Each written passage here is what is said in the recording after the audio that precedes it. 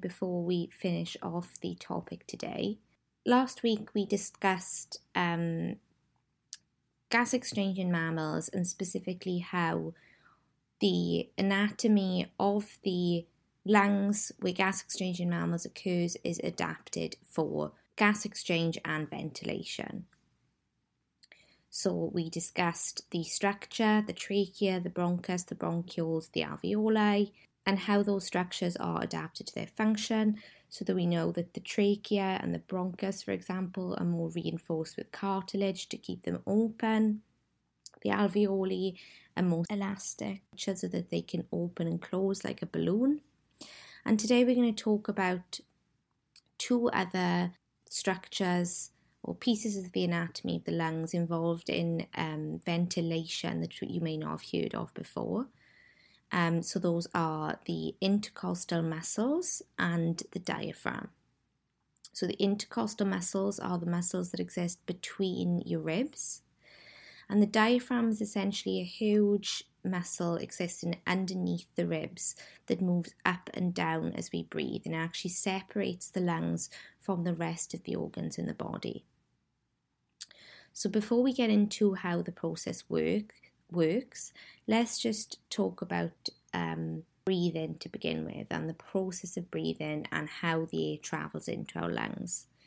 So the air, and this is all new information from last week. So the air enters through the nose, along the trachea, the bronchi and the bronchioles, which are structured well adapted to the role, in enabling passage of air into the lungs. The gas exchange specifically takes place in the walls of the alveoli, which are tiny sacs filled with air. And as we know, these are specialised for their function by having thin walls. They are very well, they have a good blood supply, they are elastic, etc. All things we discussed last week, and all things which also apply to other gas systems, not just in mammals. So the flow of air in and out of the alveoli is referred to as ventilation. So that is a key term that you need to remember if you ever need to define ventilation. What do I mean by ventilation? So I'm specifically referring to the flow of air in and out of the alveoli. So not the gas exchange, just how the air gets in and out. And this is composed of two stages: inspiration and expiration. So inspiration is when you inhale, and expiration is when you exhale. And the process occurs with the help of two sets of muscles that I just referred to, the intercostal muscles and the diaphragm. So I'll refer you first to the first diagram, which actually shows you where those intercostal muscles and the diaphragm are. So the first picture, firstly, you can see this is an image of the left lung surrounded by the rib cage, and you can see the left lung is the greyish structure sitting pretty high in the body, and you can see the intercostal muscles in between the ribs, and then right at the bottom you can see a much larger single muscle, and that is the diaphragm. And what the image on the left is showing you is inspiration, and what the image on the right is showing you is expiration. But before I go into the details of how that is demonstrated in the images, I want to first describe inspiration and expiration. So during inspiration, the external intercostal muscles contract, whereas the internal muscles relax. As a result, this causes the ribs to raise upwards. So I'll just say that again. The external intercostal muscles contract and the internal muscles relax. That causes the ribs to raise upwards. So you can probably figure out just from breathing in yourself. Now, if you breathe in, you can feel that the ribs raise up. But what you don't know is how that is regulated, and that is by the intercostal muscles. Also, when you do that, when you raise the ribs up, the diaphragm contracts and flattens, and what happens then is that it moves down. What the overall result of this is to increase the volume inside the thorax. So the thorax is referring to all the space essentially in the top half of your body. So what you want to imagine is that you're trying to create as much space in the body as possible for air to come in. Because we know from pressure gradients, which we briefly discussed last week, that when there's more space in one place, that gas will move down the pressure gradient into that space.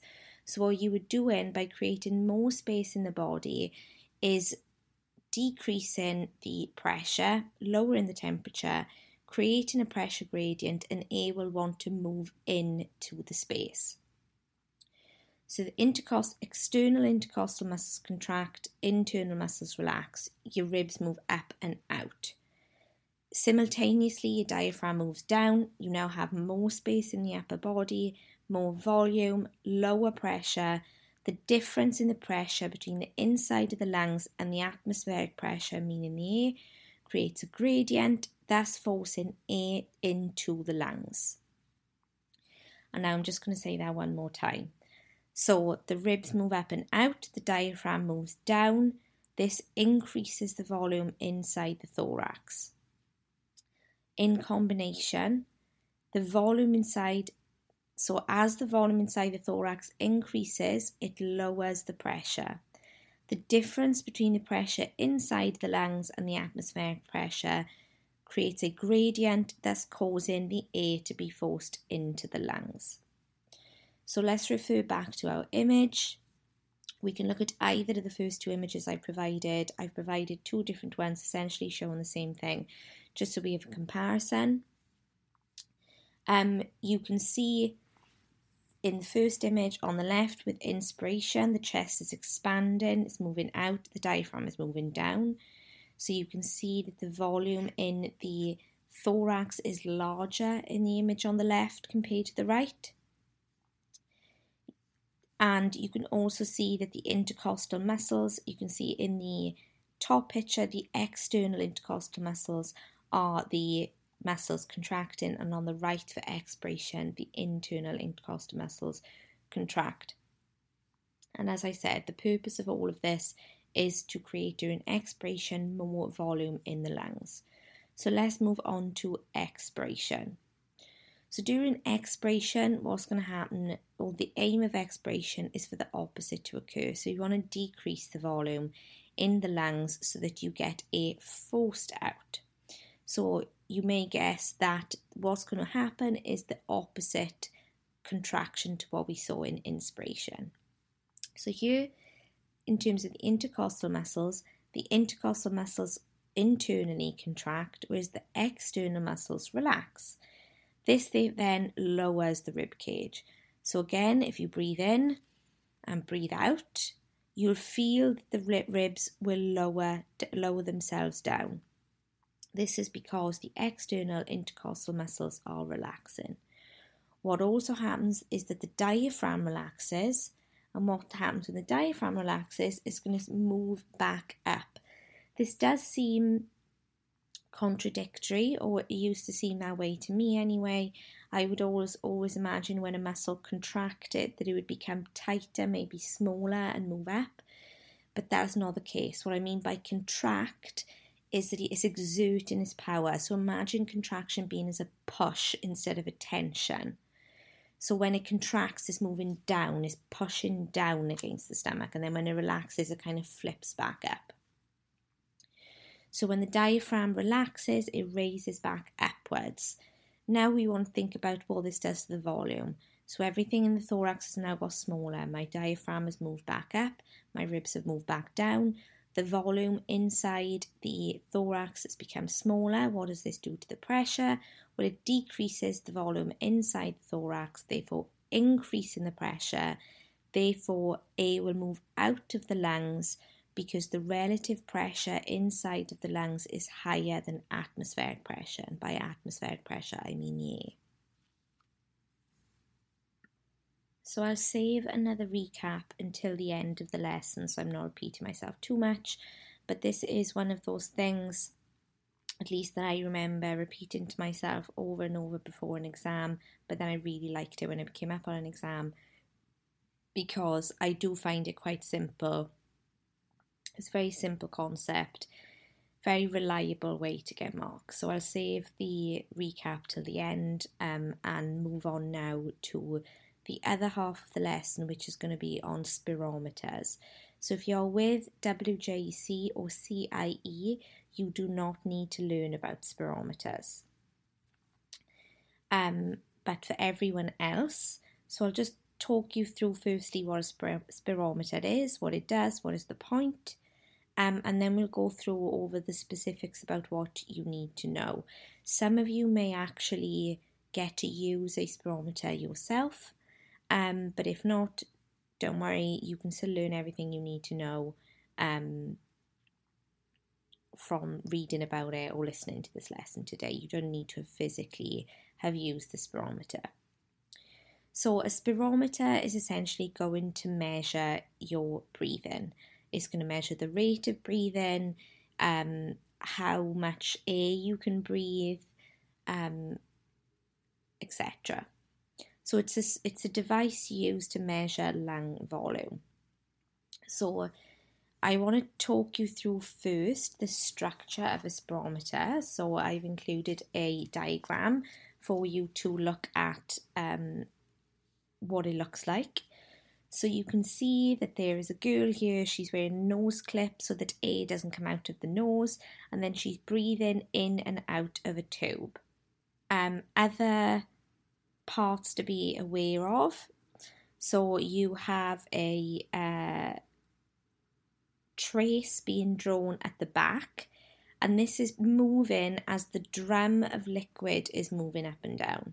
So you can see in that central tank attached to the tubes the girl's breathing into, there is water in the tank. And as the water level moves up and down, the trace on the paper being drawn, and we look at some of those traces in a minute, is also moving up and down. So the water, the chamber is also filled with oxygen. That, of course, is how she is breathing. And there's also a canister of soda lime, and that removes any of the carbon dioxide being produced. So essentially what we want to see is the oxygen being used up inside the tank. And that is the reason we want to remove the carbon dioxide, is because we want it to be strictly oxygen use only. So a person using spirometer breathes in and out of the airtight chamber, causing it to move up and down and leaving a trace on a graph which can then be interpreted. And now I want to get into some of the different measurements that can be interpreted from a spirometer. So firstly, we have vital capacity. So this is referring to the maximum volume of air that can be inhaled or exhaled in a single breath. And this is going to vary on a number of factors. So it's going to vary based on fitness, based on gender, age, size and height. So as I said, that is the maximum volume of air that can be inhaled or exhaled in a single breath. And I'll go on to show you what that looks like on a diagram in a second. Second, we have the tidal volume. So this is the volume of the air we breathe in and out at each breath at rest. We then have the breathing rate, might be slightly obvious. So this is the number of breaths per minute, which can be calculated from the spirometer trace by counting the number of peaks or troughs in a minute, not both peaks or troughs. And then the volume of air, which is always present in the lungs, is known as the residual volume. So as you can imagine, when you breathe in and out regularly, not all the air that you breathe is all going to be breathed out every time. There's going to be some left over in the lungs every time you do a breath. So that is called the residual volume. So the tidal volume can be exceeded, such as in cases such as exercise. So you start to breathe more heavily. With inspiration reserve volumes, that's that air left inside of your lungs, the residual volume, The inspiratory reserve volume is reached in an attempt to increase the amount of air breathed in. Similarly, the expiratory reserve volume is the additional volume of air that can be exhaled on top of the tidal volume. So you've got residual volumes of air in our lungs for breathing in and breathing out. And what you'll see on spirometers, so if you look at a spirometer, for example, of someone exercising versus their basal rate, and these are common exam questions, is that you'll see that maybe the tidal volume, so the amount of air being breathed in and out, is going to increase towards the vital capacity. So just to recap, the vital capacity is the maximum volume of air that can be inhaled or exhaled in a single breath, whereas the tidal volume is the air we breathe in and out at rest. So the difference between those two is going to be the residual volume. So a question could ask what would take you from your tidal volume to a vital capacity, and for example that could be exercise, where you're then using those extra reserves during exercise to get as much air in and out during that time as possible. So now let's look at an example of what the spirometer readings look like. So let me just start by describing the what's going on in the graph. So we have time on the x-axis. So this is someone breathing into the spirometer, as we just saw in the previous image, and the level is moving up and down as they are breathing in and out. So the lung volume is increasing and decreasing. And you can see that by these little wave shapes. So the tidal volume is this initial breathing rate you can see where the person is at rest. Then you have the vital capacity. So here what's happened is the person breathing into the spirometer has been asked to take a much deeper breath. So instead of the breathing that we are doing now, where we're not really noticing our breathing, we take a deep breath in and out. And what we can feel then is that we're accessing the residual volume. So we get a tidal volume plus the residual volume, which is the vital capacity. And you can see that the lung volume peak increases much more at inhalation, and then it goes again, dips below what we saw tidal volume for the exhalation before returning to tidal volume. The total lung capacity refers to the volume, is the tidal volume plus the vital capacity from where the person has done a forced inhalation, where it peaked right at the top, plus the residual volume from the expiration, which you can see labelled at the bottom. So unlike forced inhalation volume, with forced exhalation volume, you'll always still get a little bit of residual volume left at the bottom. So the total lung capacity is going to be all of these combined. So just to recap spirometers. So spirometers, you are linked up to a piece of machinery that's going to measure the amount of gas in your lungs at any moment. And it does this by having an airtight chamber filled with oxygen, measuring a water level around the outside, which is connected to a trace. And then the final thing you need to remember is that there is a canister of soda lime to remove the carbon dioxide being produced, because we only want to look at the amount of oxygen. We can then measure a few different things. So firstly, the vital capacity. This is the maximum volume of air that can be inhaled or exhaled in a single breath. You can see that on the graph here by the top to bottom amount of lung volume. The tidal volumes, this is the volume of air we breathe in and out at each rest. So this is the regular breathing seen at the beginning of the trace, which is relatively small, not very varied and regular. The breathing rate, so this is the number of breaths per minute, which can be calculated from the spirometer trace by counting the number of peaks or troughs.